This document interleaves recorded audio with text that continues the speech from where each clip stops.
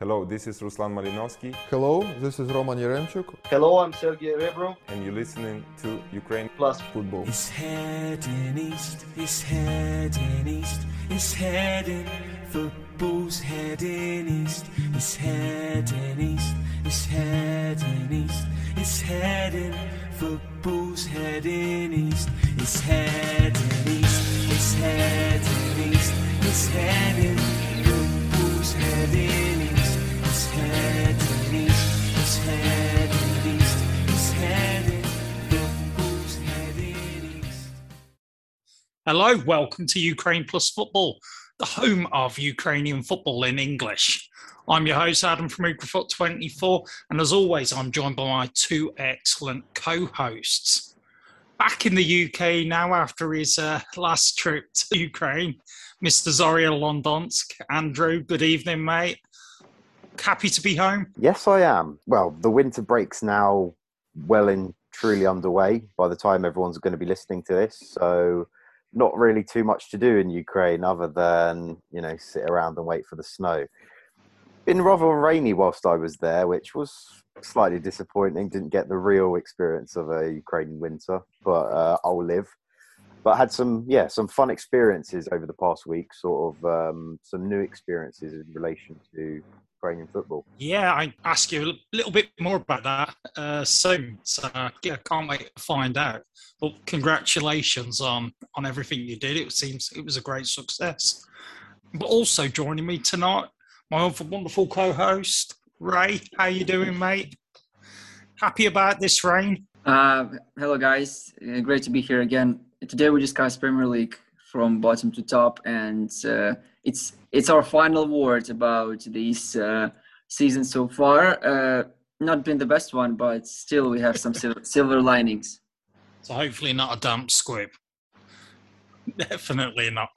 And as Ray said, we're going to have a look at all the teams, how they've performed. And if we go right the way back to the start of the season, our good friend Volodymyr Zverov joined us before the season, where we all put our necks on our line. We made our predictions on what was going to happen. And we're really happy that Volodymyr's found the time this evening and he's able to come and join us again. Good evening, Volodymyr. How you doing? Hi, guys. Hi, everyone. Hi to the listeners. And I'm ready to join you. I think this is the good time after the last match day of this part of championship. I think this is a good time to discuss something, some parts of some first part of this tournament. Definitely so. I mean, it's been a crazy whistle-stop sort of 4 months. It seems like years ago that we were last talking. Well, I mean, Andrew, for you, what a great way to finish off the autumn season. You were there representing Football Hub on Sunday at the Olympic Stadium. What was it actually like being pitchside for a game? Pretty cool getting involved in the build-up. I was invited as just being a guest from the live pitch side pre-match amble, just to see what the players were training. And then during the game, it's quite a different experience to what you see maybe from the press box or even from the stands, because I think me and you were talking about this just offline, Adam, and it is a lot more intense, and you can feel that you can feel the impacts more when you're just standing behind the advertising hoardings or whatever, where, when a tackle goes in, when a shot hits the post or the likes, the players swearing, shouting, trying to communicate with each other and all that kind of thing. So it's a completely different experience to, just being a plain spectator or even trying to watch from high above, which is definitely probably a better angle to understand exactly what's going on, sort of whether the chances were closer. But in general, I was very unique and, hopefully may get the opportunity to do something like that in the future. But yeah, enjoyed it very much. Yeah, it was great to see. I'm glad you enjoyed it. Really am. But yeah, on to the main business of this evening, and it is looking at how all the teams have been getting on and what they need to do moving forward.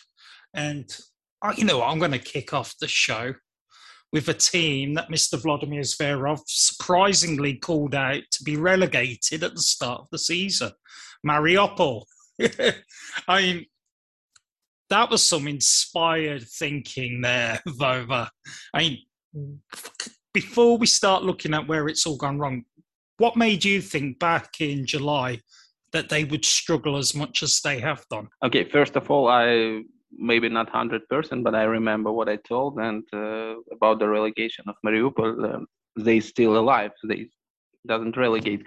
The first of all, the words I said, and I remember, and I'm ready to repeat this during the whole season and in the future, in the spring part of the season. I don't think that someone will relegate from Ukrainian Championship. In Ukrainian Championship, the teams, they didn't relegate.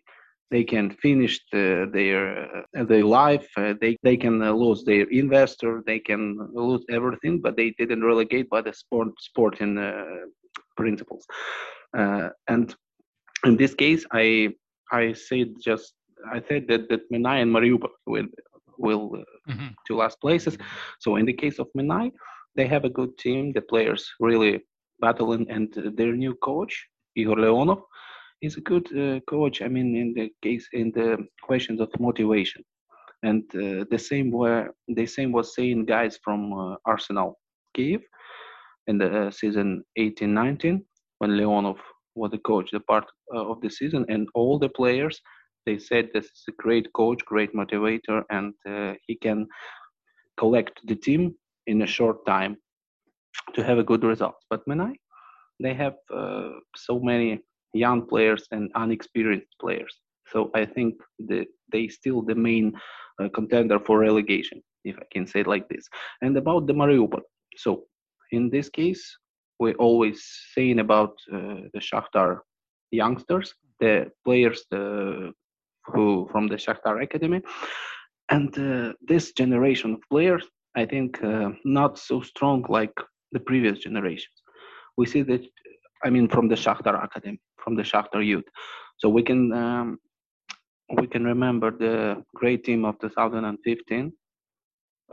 They went to the final of the Youth League, UEFA Youth League, and Viktor Kovalenko, Matvienko, and others.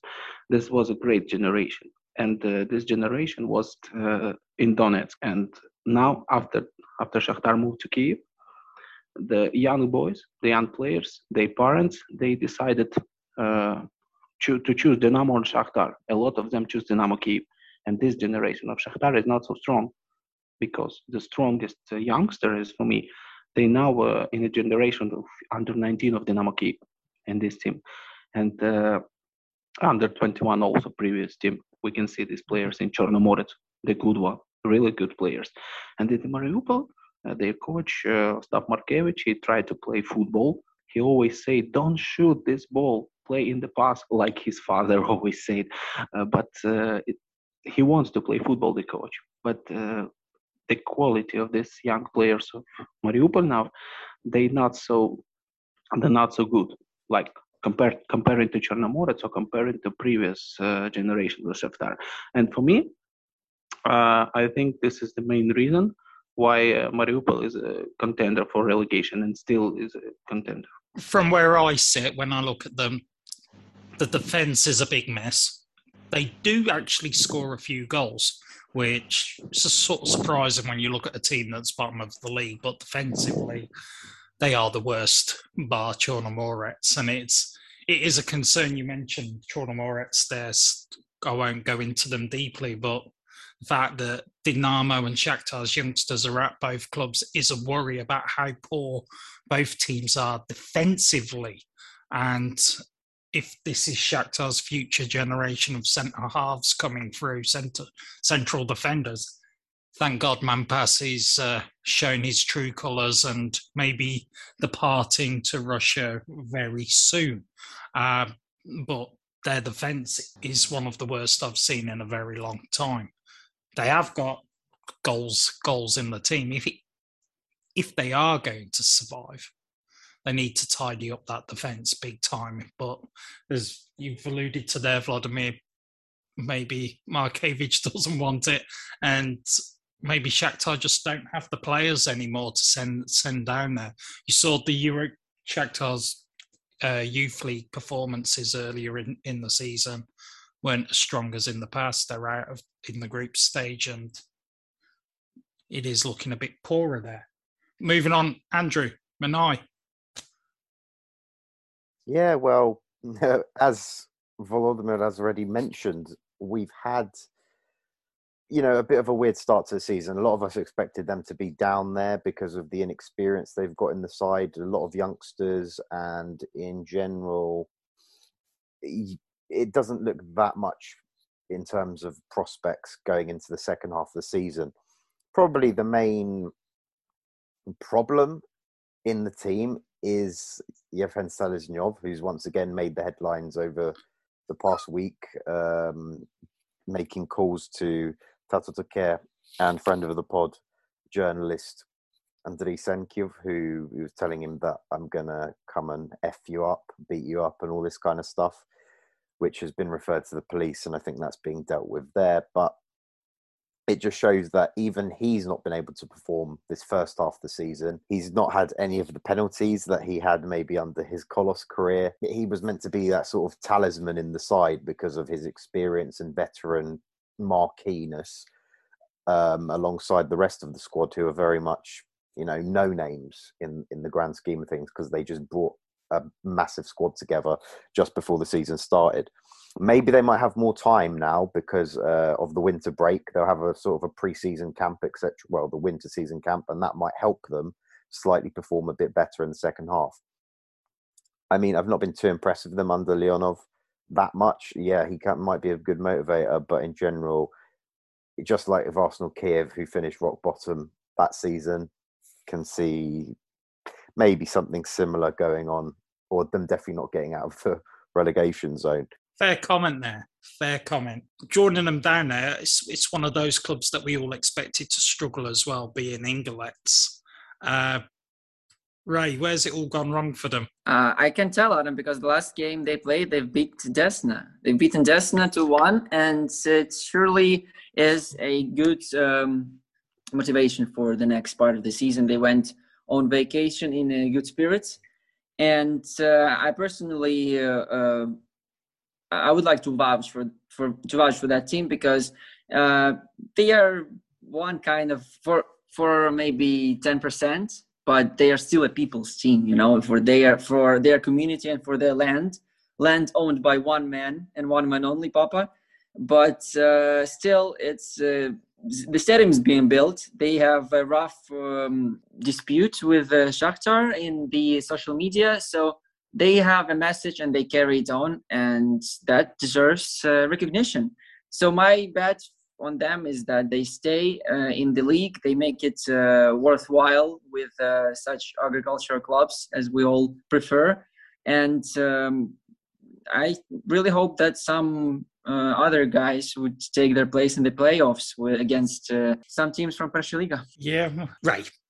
Now, if Ingolets fall into the playoffs, where they are at the moment, third from bottom, do you see them surviving in the playoffs? That's a good question, right? It might occur to my personal interests. Yeah, I would say they might, because there is 6 points distance between 14th place and 10th, and Metalist 1925 is 10th, and that is the team which might not survive the relegation battle. But in terms of Ingolets, yeah, I would say that they have all the means for it, all the necessities, and they promised to bring Real Madrid to Petrova. Come on. Well, that would be the dream. It really would. Me and Andrew, we've travelled down that road from Alexandria to Petrovi, and I'd love to see the boys from the Bernabeu taking that journey. Not as bad as what some people have you believe, but it's still pretty bumpy. I promise you that. And then when you get into the village, it's even more special. But I'm sure they'll have the new ground ready when Real Madrid come in the Champions League in season 2025-2026. You heard it here first. But wait, all seriousness, it is a shame that our good friend Bartolovic hasn't played as much this season. Hopefully he'll stay on, though, and maybe get some more game time. I still don't believe he's broken that record that we spoke about back at the start of the season. Needs one or two more penalties. Maybe you could go to Manai as well. That would be something special.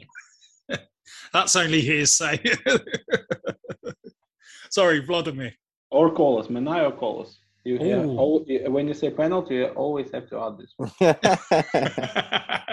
Good, very good point. I would like to say a couple of words about this. Sure. Potential battle of Ingolets about the relegation. I always say, and I'm pretty sure I say this in our summer podcast, that about the Persha Liga. If some team from Persha Liga, they really want to play in the Premier League, they will do anyway. Which place, it doesn't matter which place they have in the table from the finish of the season. If you want to play in the Premier League, you will, because the federation, they given the license, and the team who wants to play in Ukrainian Premier League, the federation will make some big hugs to, yes, of course, play. We can put you in the Premier League if you have stadium, if you give it the financial guarantees.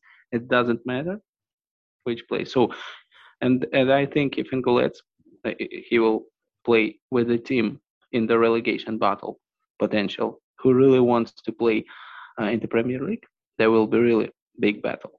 And I'm not sure the Ingolets will be the team who win. And if Ingolets will play with a team who doesn't want to play in the Premier League, Ingolets will win 100%.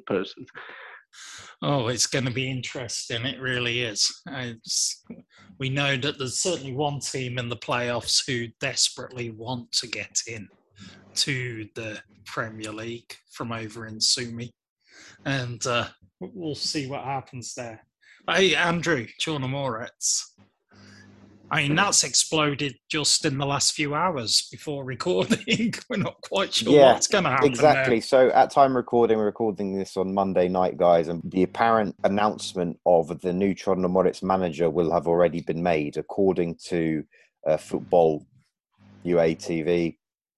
Ihor Burbas has already revealed that apparently Roman Hrechorchuk, former Chornomorets manager, last at Solihorsk in Belarus, and then he won the league in Astana as well, and he did quite well at Gabala in Azerbaijan after he left Chornomorets back in 2014. He's agreed to return, and I think he was quite sceptical on coming back any point in the past sort of few seasons due to the fact that he didn't want to be involved in sort of all this problems with the finances that we spoke about last week. And hence the new ownership has apparently, I think that is very much going to be happening. It's not been officially announced or anything like that, but it certainly has happened to some sort of extent, to the fact that they can already get this new role in. And that's obviously going to be a complete game changer.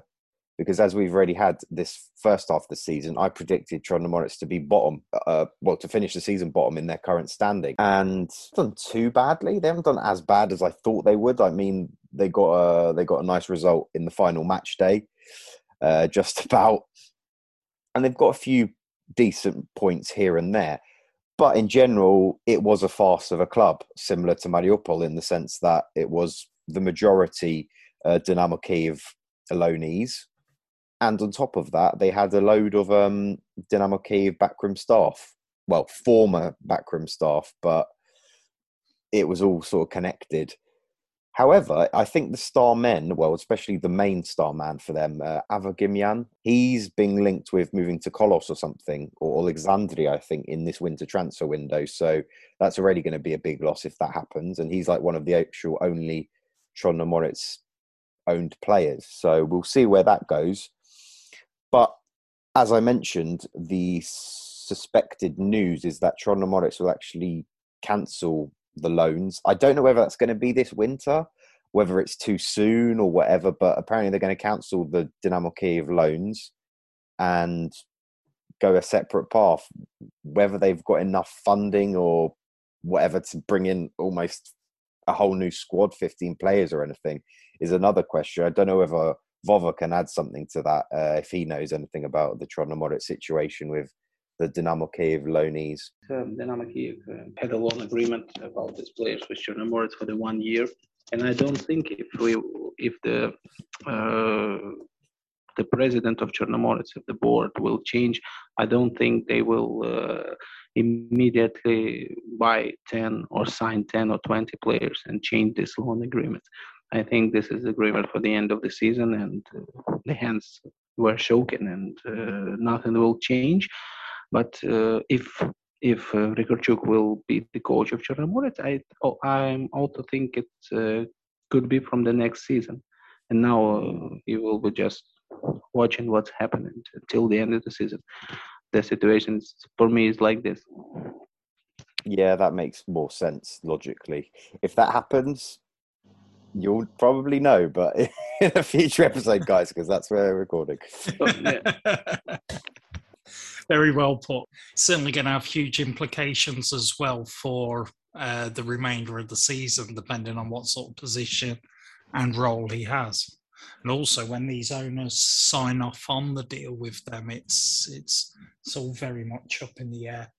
It's sad state of affairs, or as you put it, the curious case of Chernomorets. It's very bizarre what's going on, but hopefully there's some light at the end of the tunnel for them. And even if they wind up in the playoffs, or as we've mentioned, nobody will relegate through sporting positions this year, but maybe some other reason they drop down, they may be able to bounce back a lot quicker than they did the previous time.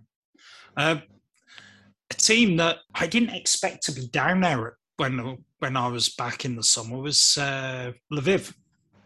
But they started off the season abysmally and changed their manager. Bezmetin, wasn't it, who was in charge, and disappeared off Victoria Mikhailivka, didn't he? He went over there. Instead, went back to his sort of rightful place in the Druga Liga. And Lviv went back to playing football as they know best, which is very defensively sort of set up. I was going to say in our other episode about the game we were at with Shakhtar, I thought Lviv were hard done by and looked really good in the first half. They actually played pretty well in that game, and then two penalties. One of them was turned into a red card. First of all, it wasn't a penalty. Then it was a penalty. Then it was a penalty and a sending off as well. And you're like, okay, yeah, we see what's happening here. Before we know it, it's gone to 6-1. But I've digressed a little. They're picking up points, and I feel like they're just going to be good enough again. With my soft spot for Veres, I'm very happy they're below Veres in the table, which is their rightful place as well. And I think by the end of the season, they'll still be below Veres, which will make me smile again. But I don't see Lviv in the playoffs. I really don't. I see them just above that relegation zone, and fair play to them. There will still be Lviv derby in the UPL next season. Ray, is Ruck going to keep my promise? It certainly will, Adam. My question is, I thought the derby requires 2 sets of fans, and one of the teams obviously doesn't have one. That was never occurred to me. I mean, since the very beginning of Lviv, when they played in Dobromil in mud and dirt against Metalist, and Metalist lost their silver ambitions back in 2009. Even back in that day, no one ever supported Lviv as much as we know. And now when this team, in tragic and comical at the same time circumstances, joins UPL instead of Veres, which is now in UPL again, we couldn't tell what's going on. And that's why I support Ruk in this case, because although it's a one-man team, still, just like in Hulets, they have Papa and Ruk has Kozlovsky, but there's a great image to be built. A connection with the Troyes, where they sold Kukharevich the Manchester City ties at some point. Also, the academy being built near Lviv, the hotel chain. I don't know. it feels very Abramovich-esque. And for a city like Lviv, it's certainly a great part of tourist attraction, I would say. Set aside the Belarusian fetish with coaches, but still they play football, and we remember Kuchuk emotions when we arrived at Arena Lviv in summer. And it's a lovely thing to see, and that's why I definitely see what's going on there, and it has a short but future. I mean, would you say to people listening to this to go to Arena Lviv just to see the car that he drives after the game, because of where that is an impressive little motor? It really was. It matched the team colors as well. It certainly did. You've got to see it to believe it. I mean, with Ruck, we've got to give a shout out there to the marketing guys. They come up with some really creative ways of dragging people from central Lviv out to that stadium on match days. I think one stage when you were able to hire a limo to pick you up from central Lviv to take you to a game, and there was drinks available. And Andrew, didn't you report there was like something you could have your picture put in an old-fashioned newspaper for one game as well? There is,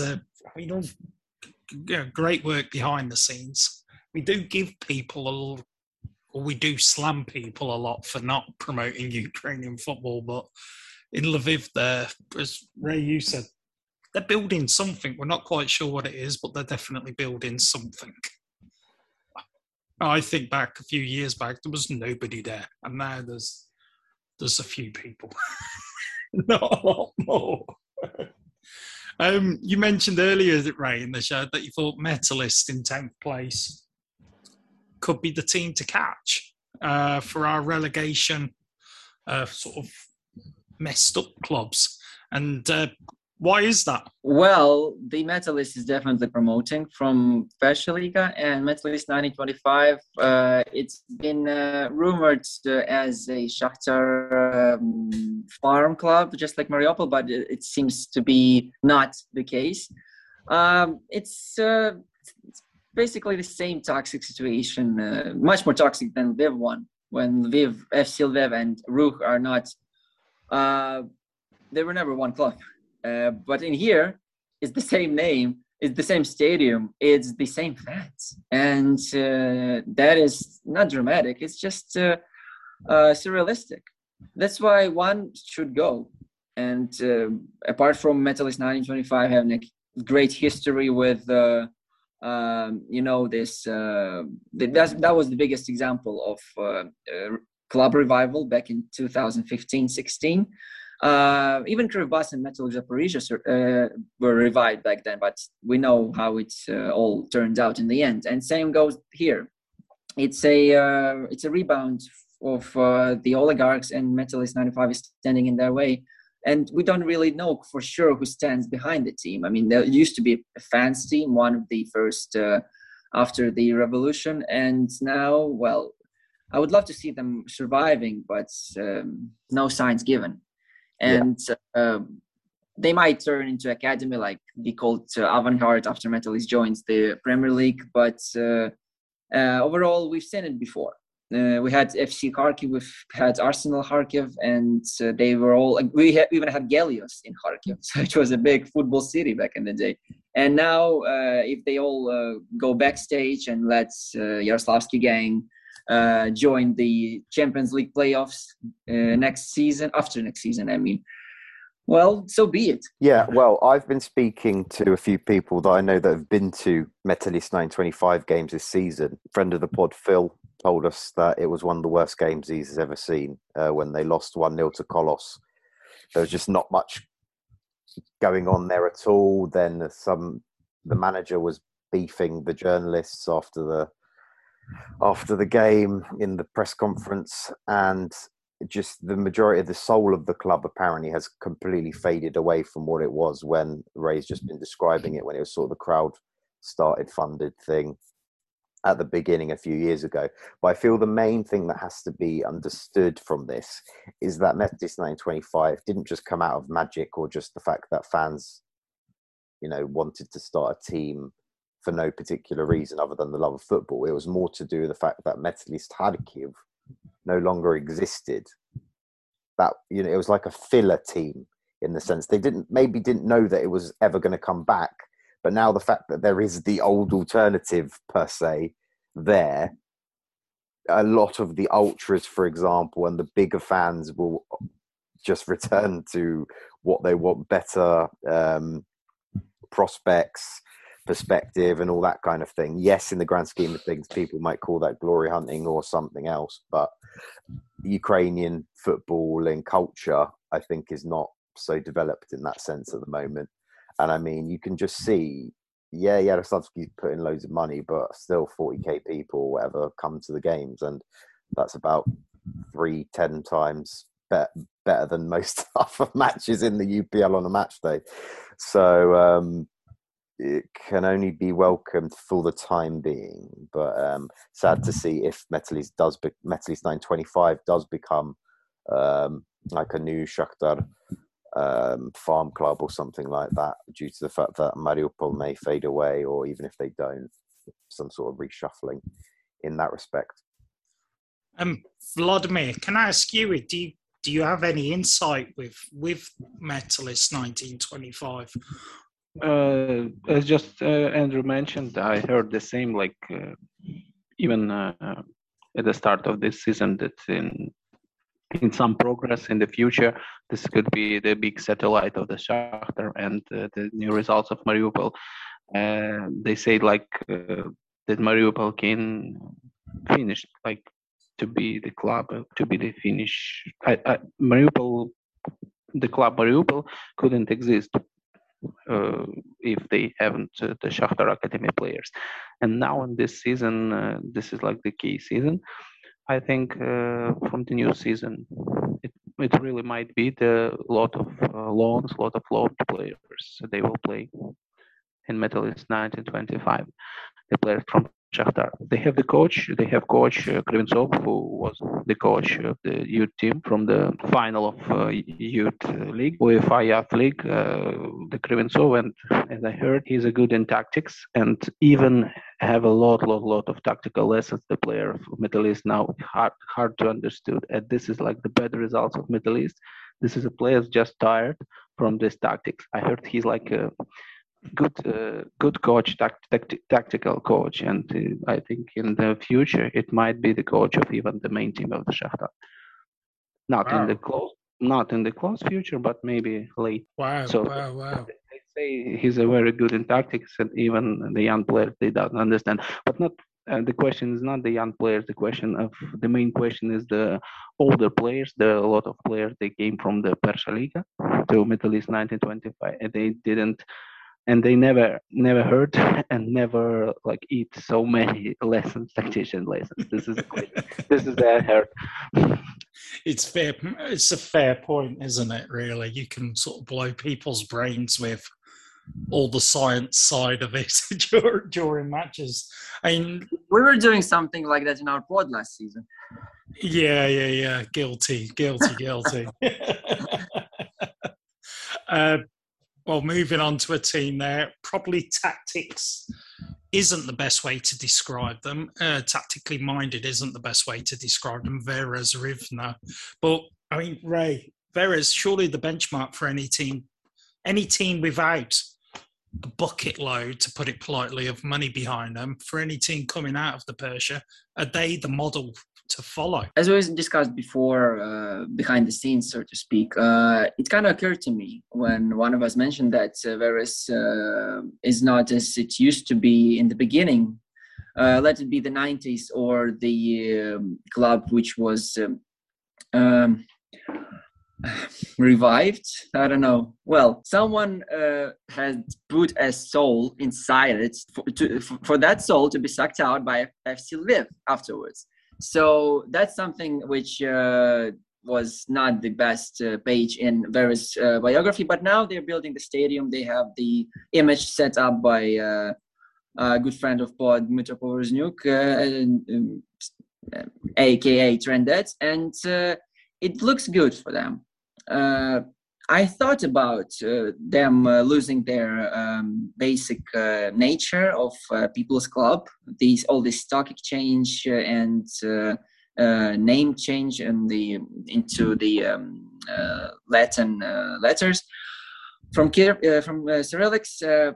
Overall, they are a fun team to follow outside the football pitch. Everything that happens in the metrics of Veres is exciting. When you look into the reality, the Zion, which is the Ironhead Stadium, is coming back to life, but it took a while and we don't know how it's going to end. Yeah, Veres very much reminding me of Kolos when they got promoted.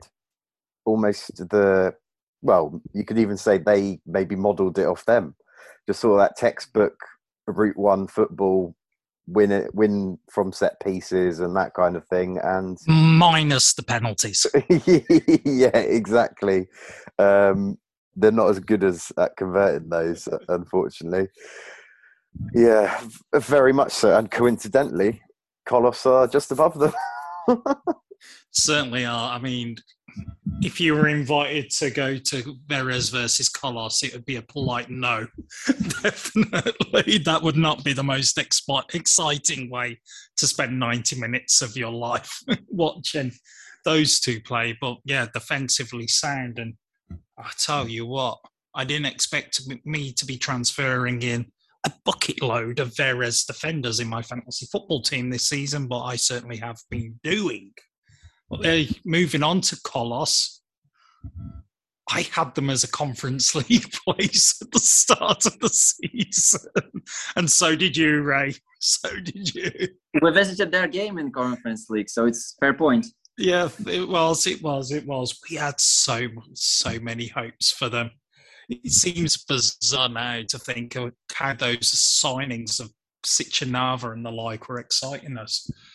Because, God, it was awful, wasn't it? That match we went to in the Conference League, that was not exciting in any way. Change of manager with Kolos, that seems to have been a big thing for them.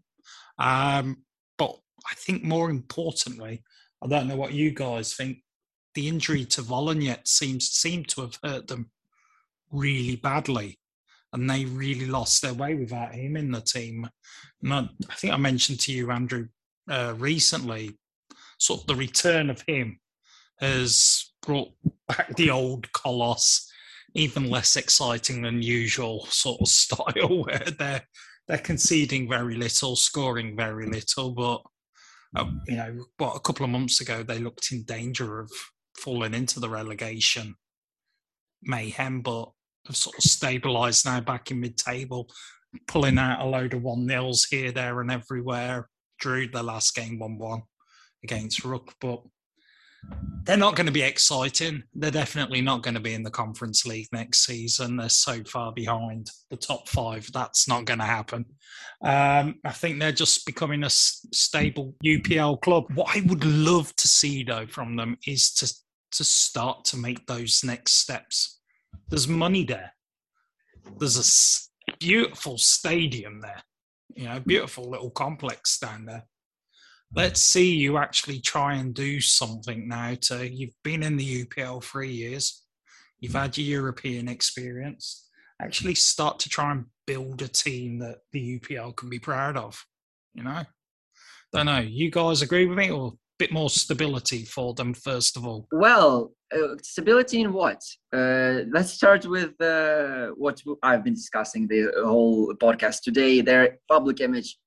I mean, we mentioned that before. This head coach, Stink, is still present. And even though now the main characters in the story are different, like we switched Kostichin to Selezno, but it's still not good. And yet again, Selezno played his last season in goalless, coincidentally. If you talk about their game, well, you need something to make you watch their game, right? And at that point, you need to look into step one, which is public image.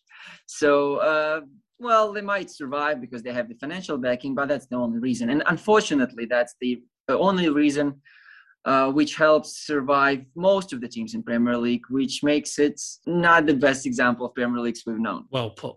Well put. Well put. Shall we move on? Desna. Oh, not a lot to say about this. Volodymyr, how on earth have Desna managed to fund the team that they have?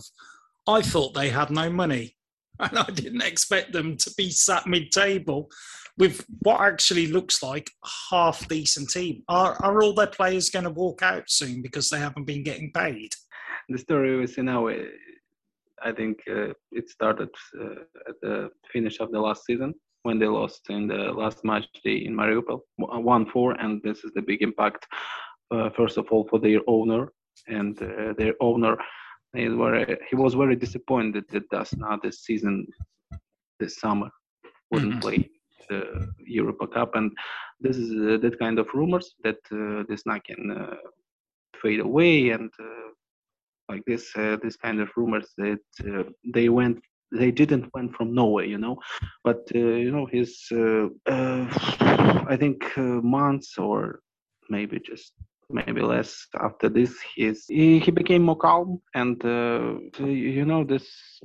salaries is not so big now in Desna, and a couple of players they have the money they have in the last season, but all the defensive line they gone. All the defensive line, they go to another clubs, to the biggest salaries. The players they came from this now even to the Persia League, the main players of the defensive lineup. And if you don't have defense like in the last season, what you have to do in the Premier League with no defense, with completely new defenders, completely new line, and even the players which previously played in attacking line, they now play defenders.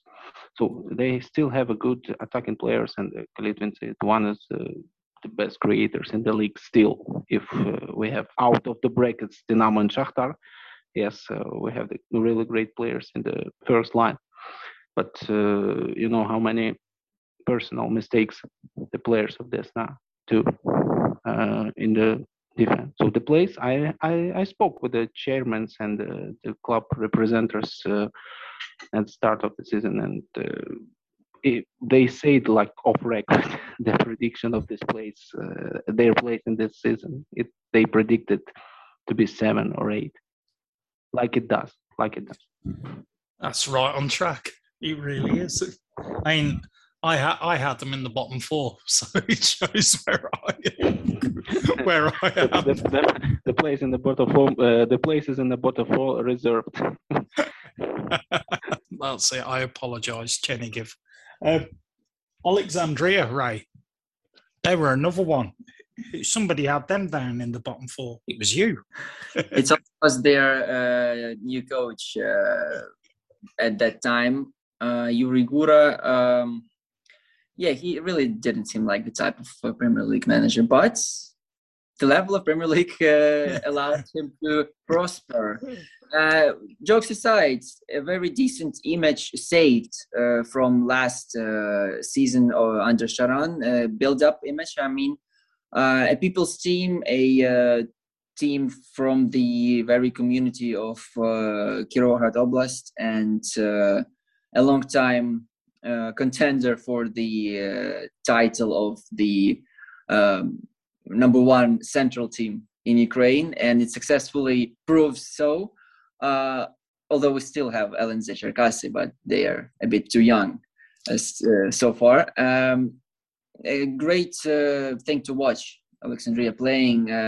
They have they have good kids. They have a decent style of play, and so it's always nice to support them against the teams which played the same football before, like Zorya Desna, Kolos, and compare how this style is still having something to say. And, I mean, so far this season, they've given good battles to all those top sides that they faced. I mean, they beat Shakhtar earlier on, just lost to them in the final match day, 2-1, lost 1-0 to Dynamo Kyiv. So, I mean, they're giving good value for what they've got. And as we've already mentioned, they're linked with a few players in the winter. So they could be strengthening there. Probably just a bit too much of a call to be challenging maybe Zorya and Dnipro 1 for the European spots, and even Vodska maybe. But I think they're certainly a lot more stable than we expect them to be. Agreed completely. When you look at the table, it's about 6 points, the difference, isn't it, between Alexandria in 6th and Vorskla in 5th. I have to say, I didn't have Vorskla finishing in the European places at the start of the season, but that surprised me. Surprised you, Ray, or did you expect it? This team is unstable, you know. They've been managed by my favorite coach in the Premier League, who's Yuri Maximov, but it's his signature style of coaching. It's trademark, where you play football, as he said, and he beat Dynamo, and then he loses 5-1 to whatever team it is. I mean, it's sort of an adventure for him, you know. It's like the spark, and this is the spark it's all about. I mean, even his career in Germany, when he scored the cup final goal to Bayern and they won the cup with Werder. I mean, that's what it's all about. It's this moment, and he lives it and he shares it with the others. And until it lasts, it has something to build upon. But in long term, he's more of a firefighter manager. Like, he comes, he saves, he shows results, and then he leaves to the next product. And that's how it goes over and over again. That's how it is. I mean, I'm getting deja vu from last season when I think they were playing quite well, and then they had quite an awful run towards the end of the winter break, and that obviously just made them slip up for the second half of the season. Same going on here. Like Ray said, they lost 5-1 to Dnipro 1, drew with Ruch and Lviv. Yes, and then Riznik's got injured, I think, in the last match day or the second last one. Don't know how serious that is. Stepanyuk, obviously one of their key forwards, has broken his leg apparently. So not sure how long he's going to be out for. Perduta, their star fullback, also having some sort of injury concern. So might be a bit of a difficult winter pre-season if a lot of those key men are out. But it looks like some of those youngsters that they're bringing in are being fed through, starting to perform now, like Amilcar Kadrovi got his first goal for the club. Nice to see him after, moving from Morecambe last year. I think in general, it's going to be difficult for them to maybe make that charge for those third and fourth spots, just because the depth in their squad, and as Ray said, complete inconsistency from Maximov, completely unpredictable, and the issues that they've got with their squad, and even like the likes of signing Esiola, who I had massive hopes for at the start of the season. I was really looking forward to seeing him. Like, think he could easily get the 10 plus goals in a season in the UPL, but evidently doesn't play. Some dodgy reasonings have been rumoured around there as to why not, but it's a weird one, to say the least. Definitely. I mean, 12 months ago, they went out and had a sort of killer winter transfer season. Any signs of that happening again this time around? I've not really heard anything on that respect just yet, but with those injuries that we've mentioned, they might need to. And one last one from me before we move on. In Mr. Phil, I have to call him Mr. Phil. I know he's Till correctly. Star player of this first half of the season for you, Ray, Andrew, both? Yeah, Olivier Till was definitely up there, probably the top two, him and Dovbyk, who of course we're going to be moving on to next. Yeah, I think the Till family will be having a good Christmas gathering anyway after Sebastian's goal in the Bernabeu as well. Ray? Yeah, I wanted to say that Vorskla has a bunch of charismatic personalities, such as they mentioned above Kojovi and Alasano. What's his name? the guy who was rumored with West Ham. Anyway, he left. And also the old dogs like Sklar and Riznik, and even this young keeper who amazed everyone with his penalty dodging style, Usenko or whatever. It's really some gang there, some bunch. Now let's get on to the big boys, shall we say, sitting in fourth place, even though I had them as third at the winter break. But with news breaking today that their manager may not be returning, Zorya Lugansk, and of course Mr. Zorya Londonsk. Over to you. Well, Dnipro won. I thought they'd do quite well this season, and it looks like they are big contenders for that bronze medal spot. Probably just a bit undercooked to be contending with Dinamo and Shakhtar, because I think it will come down to the matches that they play against them. But they're like one of the most informed teams in Europe going into this winter break. I think like they're the 9th compared to, some other top sides that include Premier League clubs, Bundesliga, of course, and even some French sides. So good stuff going there from Jovicevic. He's got all his sort of key men that he brought in Pikhalionok on a permanent deal in the summer, and he's been superb over this past half season. They are getting all the wins that they need against the sort of weaker opposition. So you can't really fault them for that. And then their sort of main challenger, Vodskla, they beat them 5-1. Whether that's to say maybe their challengers are slightly weak in comparison is a different story. But, they're getting the job done against all these weaker sides, which I think maybe in previous seasons they probably would have slipped up against. And yeah, they're bringing in sort of like these random transfers, some Portuguese players, a couple Croatians as well. And there's even rumours that Alexei Hutsuliak, who joined in the summer from Desna, is going to be called up to the Ukraine squad for the March qualifiers. So that's already sort of like quite a big boost. In general, yeah, they're doing really well. And I think that if they continue in that sort of path, then it's all going to go quite well for them. However, there are possible rumours that Dovnik may actually leave in the winter. If the offer comes in for him, apparently it's only rumoured to be 5 million for an abroad club. And we'll see. And, the likes of Serie A have been linked for him. Napoli, Fiorentina, Bologna, all the classics, as well as a few Belgian sides. Why wouldn't he go in reality? I mean, he has been playing very well, but, maybe staying a bit longer, even till the end of the season, like Konoplyanka did back in the day when he probably should have left for Liverpool at that half season before even, the Europa League heroics, etc. It's just finding that right time. And it might be the best for both club and the player himself. And what about Zorya? Well, that's another story that we've just been busy with today.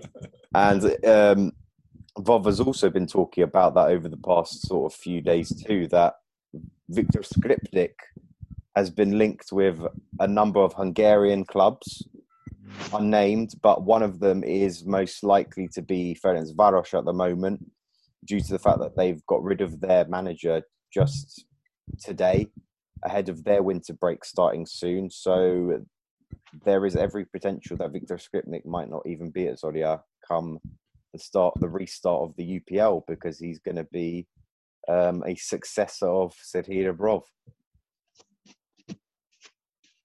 Volodymyr. Yeah, the Skripnik told yesterday in our show and our YouTube ProFootballDigital, Skripnik told that the 10th of January he will back to the team, and they starting to prepare for the second part of the championship, 10th of January in Zaporizhzhia. And he promised that he will back to the team, but the contract will end next summer, and this this means he can start the discussions about the new contract with some new team. And yes, the Ferencvaros, as Andrew told, this is one of the team who are interested. Second one, as I heard, this is like Molvidi, the second team from the top of the Hungary, and a couple of clubs from the second Bundesliga also monitoring this situation.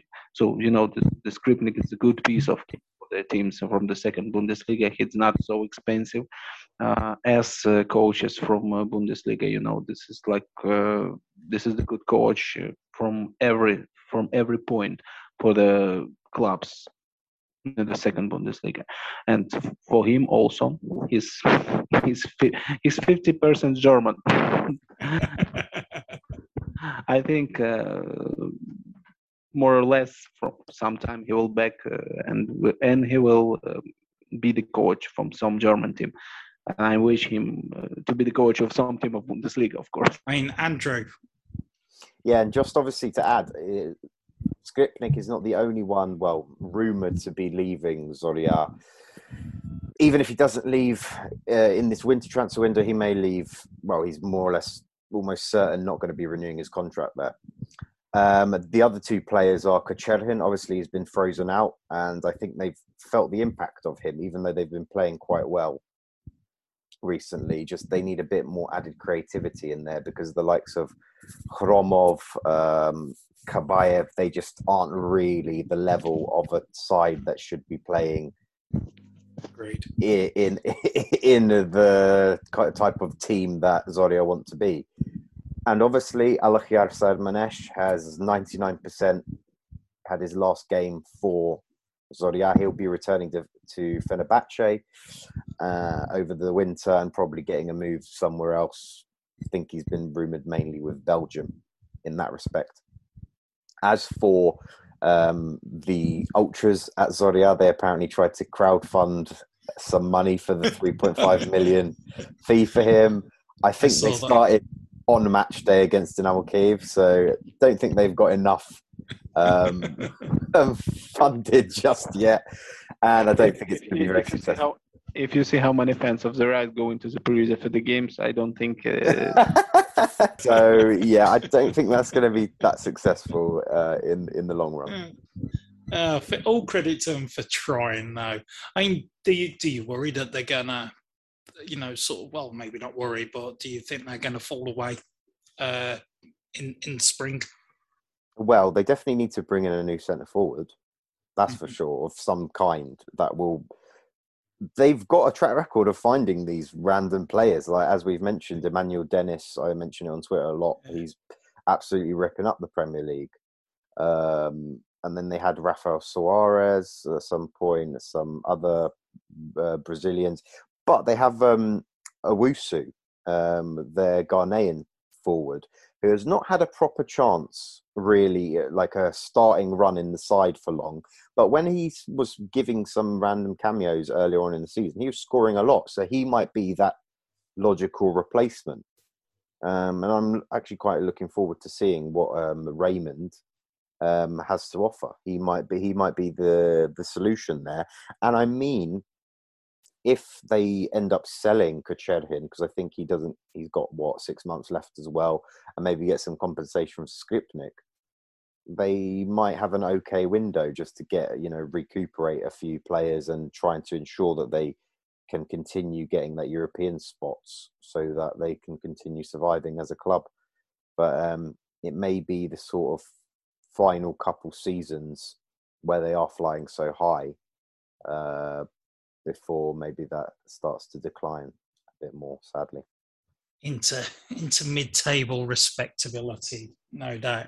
Now, I had to listen back to the summer pod in preparing for tonight, and you came out with a killer line, Andrew, in that one. We were talking about predictions for first and second, and you said that after listening to Mr. July over the summer, and you said Lucescu is not motivated this season. Last season, he was motivated by revenge against Shakhtar.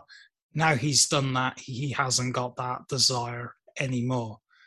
Do you feel that was vindicated now, having looked at the season? I can see that he's not. Yeah, I don't think he's as motivated as he was last season. He's obviously still got complaints to make about referees' decisions and other complaints to go around with teams time wasting and the other usual kind of stuff that he comes out with. But as we've seen, it doesn't look like there's any progression in his Dynamo side compared to maybe even what Shakhtar have been showing in terms of long term. Like Dynamo haven't improved or even played to the level that they played in the UPL this first 6 months than they did last year. Because obviously, I think even the side themselves are they've got slightly less drive in them after winning that title that was like a must win after 5 years without. They're only 2 points behind Shakhtar, who are top at the winter break. So it's going to be all to play for, as I've mentioned. And I think that potentially it still can switch many a times before the season comes to an end, that's for sure. But speaking about Dynamo, just seeing them even against Zorya, there just seems to be a lack of coherence. I don't know what's wrong with Viktor Tsahankov. He missed a number of sitters against Zorya. He missed a terrible sitter against Benfica. He just seems completely out of character. I just think maybe he just doesn't have the mental strength to sort of go with the pressure that a lot of people have pinned on him over the past few years, and he's just faded away due to sort of the injuries that have had an impact on him. And some people always said that he might be able to come up to like Andriy Yarmolenko standards. I personally don't see him ever reaching that sort of level. Maybe if he leaves sooner or later, but I'm not sure in the current form that he's playing in over the past year who'd really want him and pay big bucks for him as Surkis would expect. But nobody's stepping up when they need it. So this is the question of individual skills, the question of not so clear decisions, for the defenders of opponents. So yesterday games, we could see the good decisions of Shaparenko with the no-look passes and the passes by the back heel and like this. But no one else did. This way, you think it's sort of transferred over to the Champions League performances as well? Or do we just feel now, as Ray's mentioned a few times, given the quality of the league, just Dynamo and Shakhtar have fallen so far behind their European contemporaries that these sort of performances that we saw in Europe by Dynamo and Shakhtar are going to be expected in the future? I think Dynamo should do some couple of transfers, and especially striker. So there was a clear interest for Dobik, but I don't think Dobik should change the team in this middle of the season. I think he will play for the Dnipro till the end of the season. And the question of Dynamo, they have to find the striker. They have the striker and also straight like Shkurin or Ramirez. They need a proper striker, which Ramirez has got to be up there for one of the most disappointing transfers of the summer. Running like horse, but what you have to make decision which would be unreadable, for the defenders, and Ramirez don't do them. Definitely so. Shakhtar, more disappointing performances in Europe in particular. Slightly mitigated with the Traore injury. He looked really good before that injury, it has to be said. He looked cut above anyone else in the league. As Volodymyr, you've just mentioned, Dynamo need to sign a striker. Shakhtar had the one. I don't know how I feel about Mariah staying for another 6 months. It's a little bit frustrating, but he did score the winner in the game on Saturday, wasn't it, against Alexandria, and kind of proves his worth maybe for 6 months until when Traore will come back from his injury, which I think is expected to be April, May time. He'll be back before the end of the season if his rehabilitation goes through. He seems key to De Zerbi's formation, his style of play. Without him there, Shakhtar do look lost at times on the pitch. We even saw in the Lviv game that we went to, it took them a long time to break down a Lviv defence that just parked the bus, and a lot of the teams in the UPL these days park the bus against Shakhtar. They go and they want a draw. If they get a point, if they get a 0-0, they're happy. And De Zerbi's sort of style of playing out against the press, well, doesn't work, does it, when the team doesn't press you? And you need something else. He is trying it. They deserve credit this season, in my opinion, for giving all the youngsters the game time they have. It's a big improvement on Castro's era, and I hope to see that going forward. Mudryk, possibly the breakout star of the first half of the season. The performance in the Bernabeu definitely puts him up there as a contender, given what he did. It really, really was great to see.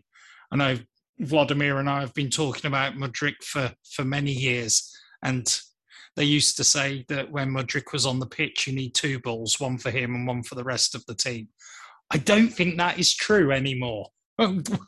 Would you agree with me, Volodymyr? If I remember correct, it was a quote by the Bobby Robson. He told about the Paul Gascoigne. Yeah. Yeah, in the I don't think it's 1991 or something like this, 30 years ago. And this is like we just repeat this quote talking about Mudryk. So now, of course, the situation is changed, situation is different, and also for the Petrakov. So I mean, he didn't took him for the World Championship because he didn't want a player like this. Petrakov didn't tell me what exactly means, but we can read between this. I mean, between the strings, yeah. We can read that he didn't want to play like this. So now the guy changed, and he changed on pitch for the first. So we see how many passes he did when he is with the ball. He put the head up, and watching the partner who make like the parallel course, doing the parallel course, and what to do with the ball. So this is the situation, how the situation changed. Yeah, this is where De Zerbi's coaching team definitely deserve credit, because Bondarenko, when he's played, he's impressed as well. Konoplia looks like a very good replacement for Dodo on the right-hand side of the fence as well. All of these players have come on. Sudakov continues to impress when he plays. Kornienko's great to see him come back to some sort of full fitness after a difficult season last year with all the injuries he had. Future looks great, and it's great that we're mentioning so many Ukrainian names. We said goodbye to Marlos. Hopefully we'll say goodbye to Marlon as well, if all things go well. Maybe take Vital with you as well. That'll be another one that'll be good to see go away. But we can only hope with those guys. I do slightly in jest, but it is a shame sometimes when you see those guys taking the place of Ukrainians in the team. Yeah, I think, well, that sort of sums it up. I think, Ray, you've probably been most pertinent when you've said how poor the league has been. And as we've gone through this today, it's a sorry state of affairs, but we have enjoyed it nonetheless, or at least I have. I hope you guys have too. Well, that's kind of our wrap-up, isn't it, of the autumn season. Players are making a mad dash to Borispol, I think, as we speak, to catch their planes to Mauritius or Maldives or Seychelles or wherever they're going to be spent in the next few weeks. No doubt we'll find out on Instagram, and we'll find out who spends their winters with the wrong people like they spent their summers. Hopefully not. Hopefully they have learned their lessons from the decisions made before. It isn't the end for us, though, this year. We will still have another podcast coming out next week. Make sure you're listening to them. Andrew, any news on any vlogs coming out in the near future? Yeah, there'll be some content out before the new year. Now I'm back in the UK, have a bit more time to do some editing, so look forward to those. Excellent news, excellent news. So before we go, a final Christmas quiz for this will be our last quiz of 2020. Well, I'm going to hand over to Andrew for this bit. Yes, we're doing another quiz round.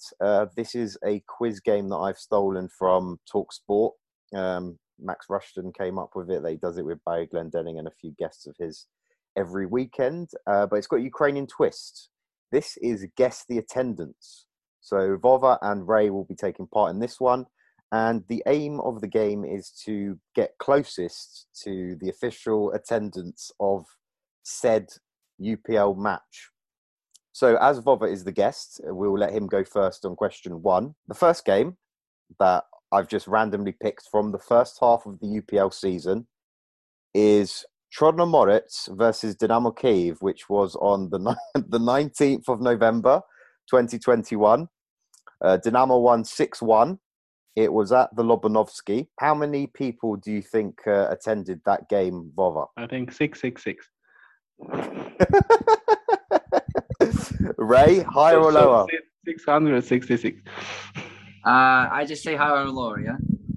No, just say a number. Oh, 360. 360. Yeah. But Vova's 1-0 up. It was actually, according to the UPL website, 2,780 people. Whether you choose to believe that or not, but we're just going off official stats here, people. I was watching at the pitch, not at the. Right. So, question 2. We've gone all the way back to match day 4 and to a match that me and Adam were actually spectators at. And it was Zorya versus Minai in Zaporizhia on the 14th of August, 2021. And this is obviously at Slavutich Arena. Obviously, as Vova went first in the first question, Ray goes first in this one. What is your guess for spectators, Ray? 3,000 and a half. 3,500, yeah. Cool. Vova? 700. Vova wins. He's taken it 2-0 now. It's 1,157 apparently, according to the official website. Ray, you've been found out. We know your weak spot in. I think that this they count the sparrows and then pigeons. So I think Ray, you even mentioned this game earlier on today. Possibly not. How many people visited Vorskla 5, Mariupol 1 in match day 15 on the 21st of November 2021? It was at the Butovsky Stadium in Poltava. Vova, you go first in this one. So the camera of the Butovsky Stadium is always watching the empty word of Vorskla. No people at the other stand, but you can never see how many people sitting on the stand. So it's just this is not a question of remind. This is a question of just say some word. Yes. But I don't know, maybe 1,500. Right. Well, there's always the big stands behind the camera, which we don't see. Hence, I would go for 2,200. Oh, Ray's getting back in it. It was 3,919 apparently. So I think we'll try and round off question 4 on a well-known fixture that we've all can remember. Hopefully, maybe a bit of a higher attendance. How many people attended the first Klasichne of the season in the UPL? So it was match day 10, the 3rd of October 2021 at the Olimpijski. Dynamo Kyiv at home against Shakhtar. I'm pretty sure it's Ray's turn to go off first. Hit us. So the maximum capacity of Olimpijski is 70,000. That's why I go for 17,000 with that game. Ooh. Vova? 32,000. Yes, it is. Vova gets the game here with that 3-1 because it's unassailable for Ray to catch him. But it's 28,073. And just for fun, one final round, and it will be from match day 18 that we've just witnessed. I think we'll go for an interesting one that we haven't been to yet. We have gone to Avangard in Lutsk for Veres 1, Ruch 1, Lviv Volodymyr derby, unofficially because it isn't. It's obviously Rivne. How many people went to that game? Vova, you can go first on this one. Veres against repeat please. Veres against Ruch. I tried to find in my image in my head. Whereas this is like from the Saturday, yeah. This is the game with some huge fog, yeah. Yeah. I couldn't count the football players, so 2,500. Okay, Ray. 1.5. 416. Ray, it's you get the solitary point, but Vova is the new champion. 3-2. He's come in and he's got a nice victory. That's awesome. You're very good at guessing.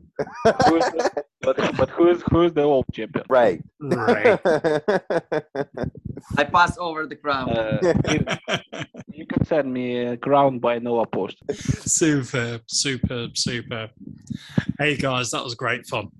I'd like to know who actually counted all those people and if a few snuck out at Veres or what it was. But 416, ouch, that hurt. That's it though for today. Vova, thanks so much for joining us. You've got to come back now next week to defend the crown, or at least in the new year. I would be ready to join. Brilliant. What will you be doing over the holidays? Lots of work lined up? So the work is still, but just by the season is finished, but we have to make some continue by the I don't know, like to make some line, some analytical reports or something like this about the end of the season. And look forward to seeing them. Thanks so much for joining us today. The YouTube channel, ProFootballDigital. So please subscribe to. You can see this at the Facebook, also at the Twitter. Thanks a lot. Andrew, great fun as always. Hope you've enjoyed it as much as me. Yeah, definitely. Very much in-depth look into the UPL so far, and hopefully we'll have a second half of the season to enjoy just as much as we have this first half. Certainly are. For new listeners, your socials? Yep, Zoe Londonsk on Instagram and Twitter, and subscribe to our YouTube channel to Ukraine Plus Football. Thanks for that. And Ray, great fun as always. Been great insight from you. Hope you've enjoyed it as much as I have. As usual, Adam, great fun, and we'll be looking forward to the next part of the season, which takes a while to start. It certainly does. 2 long months, but we will be back. We've got plenty more content for you. Until then, I hope everyone at home, you take care, stay safe. I'm, of course, Adam at Ukrafort24. You can follow me on all the socials. But till then, take care, stay safe, and goodbye for now. It's heading east, it's heading, who's heading